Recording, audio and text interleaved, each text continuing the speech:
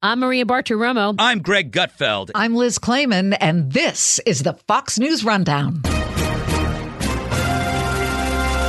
Monday, January 17th, 2022. I'm Trey Yingst. Tennis star Novak Djokovic was deported Sunday after his visa was canceled over the weekend by Australian authorities. He was hoping that the exemption that he would get that was based on the fact that he reported that he's had COVID in the past would be enough. This is the Fox News Rundown, Evening Edition. A federal judge dismissed an appeal by the number one ranked player to overturn a decision to revoke his visa. The case of Djokovic received international attention after he was detained upon arrival to Melbourne earlier this month. He spent 4 nights in an immigration detention hotel. Djokovic had been granted a medical exemption to enter the country to play in the Australian Open despite not being vaccinated against COVID-19. The 34-year-old had coronavirus last month, but Australian border officials ruled he doesn't meet the criteria for an exemption. That argument was echoed by Australia's immigration minister, who pulled the visa, noting that Djokovic did not include on his entry forms that he had traveled to multiple other countries over the past 2 weeks. He arrived a short time ago to his homeland, Serbia. For more on this story and others you might have missed over the past week, this is Yonat Freeling, a senior Fox News field producer. And he has spent the past 10 days fighting the very strict Australian COVID regulation that only give access and visas to vaccinated people. Djokovic is a very pronounced anti-vaxxer, and he was hoping that the exemption that he would get for the Australia Open tournament that was based on the fact that he reported that he's had COVID in the past would be enough.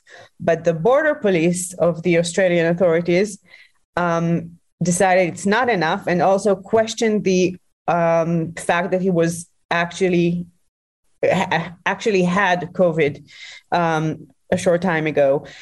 He and his team tried to appeal twice to the High Court of these regulations in Australia.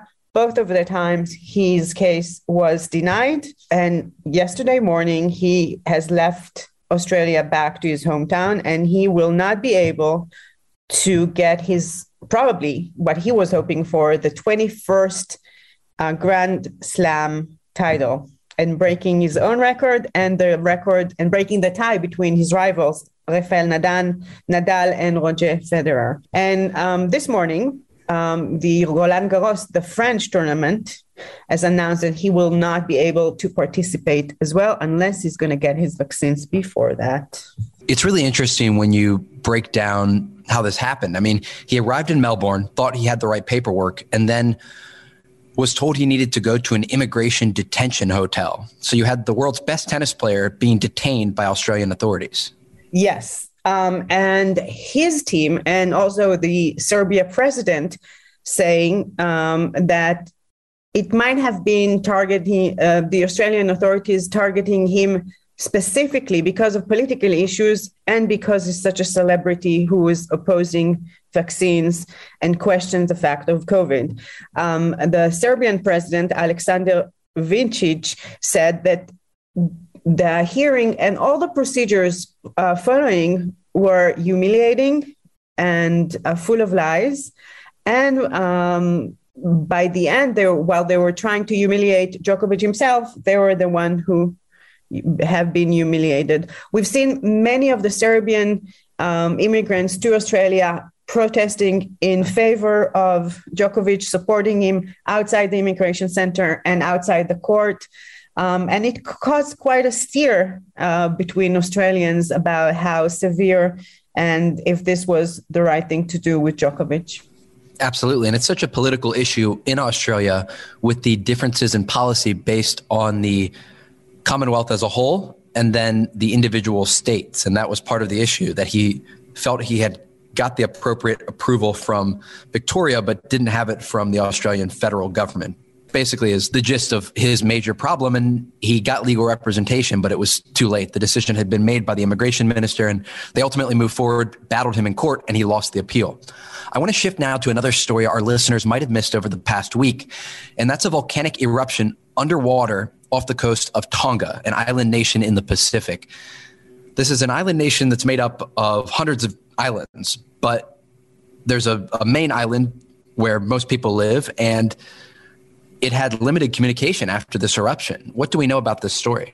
This was a very huge and very, not rare, but not as common as we think, despite the fact that this is a very active seismic region in the Pacific Ocean. Hunga Tonga Hapai volcano has erupted under the sea, causing a huge plume of smoke and water and steam that was seen about 20 kilometers, 12 miles into the air, and sending it and causing huge tsunami warnings in New Zealand, Japan, and even the United States and Peru. The island itself, with almost 100,000 residents, have been covered with ashes from the volcano, has been flooded, and the internet and phone connections are down. And I'm saying this because this is significant. We did not hear of any injuries so far. But according to the Red Cross organization, they're fearing that because of the communication lines are down and nobody can reach anyone on the island, including rescue services, the scope of the disaster might be underestimated. And with the help of Australia and New Zealand sending surveillance flights to survey the damage and see what they can do, we might know, we might have different figures of casualties and damage and so on. You've been listening to Yonat Freeling, a senior Fox News field producer. We'll be right back. I would definitely recommend people look up the satellite images that were released about this explosion. I mean, it looks like a nuclear weapon went off. There's like a mushroom cloud that continues out, and it's captured very clearly in HD from a number of different satellites. I want to shift now to our last story that people might have missed, and it's a story developing today. Further Iranian proxy action in the Middle East. There was a drone attack targeting the UAE, which is a country that isn't often targeted by Houthi forces in Yemen, and reports indicate they are the suspected group behind this event. This happened in the early hours of Monday, today, here in the city of Abu Dhabi. So we're talking about an attack in two separate areas that killed 3 people. The explosive drones targeted oil trucks about 13 miles away from the city center of Abu Dhabi and not far away from the El Dhafra air base that hosts U.S. and French forces.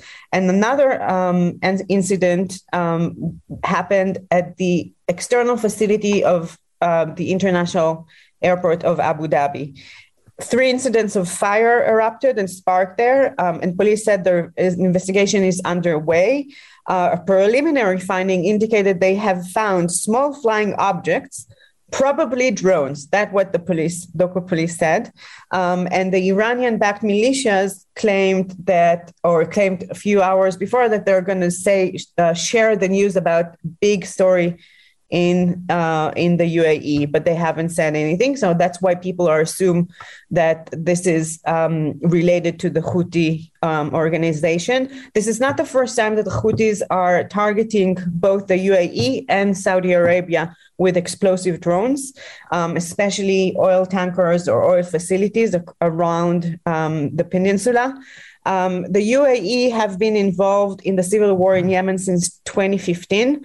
And while in recent years it had withdrawn some of its forces, it still sends support to the militias, local militias that are fighting the Houthis. It's quite interesting, this conflict, because the Houthis have the ability to target countries that are thousands of miles away from their location because they are supported by the Iranian regime with drones and ballistic missiles and weaponry that normally would only be used by a nation state. So to have rebel fighters making these decisions and targeting their enemies in the Gulf is quite significant and does risk drawing in other countries to support their allies into this ongoing proxy conflict. Definitely a developing story to follow. I want to get quickly to our good news story this week. It's a very touching story that comes from the a city of Woburn in Massachusetts, a letter that was written by a young army sergeant in Germany to his mother arrived late, but arrived 76 years later. We're talking about Sergeant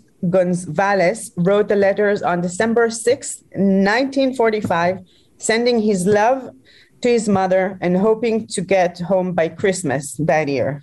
He has passed away in 2015, and someone found the letters in recent months, looked for his next of kin, and found his wife, who is 90 years old, and she was very touched to get this present from the post office with his handwriting. And she said, it's like he came back for a brief moment, and that was so amazing. That's a great story. I love these stories that end like that. Yonat Freeling, a senior Fox News field producer, joining us once again on the Fox News Rundown Evening Edition podcast. Yonat, thank you. Thanks, Trey. You've been listening to the Fox News Rundown. Stay up to date by subscribing to this podcast at foxnewspodcasts.com. And for up-to-the-minute news, go to foxnews.com.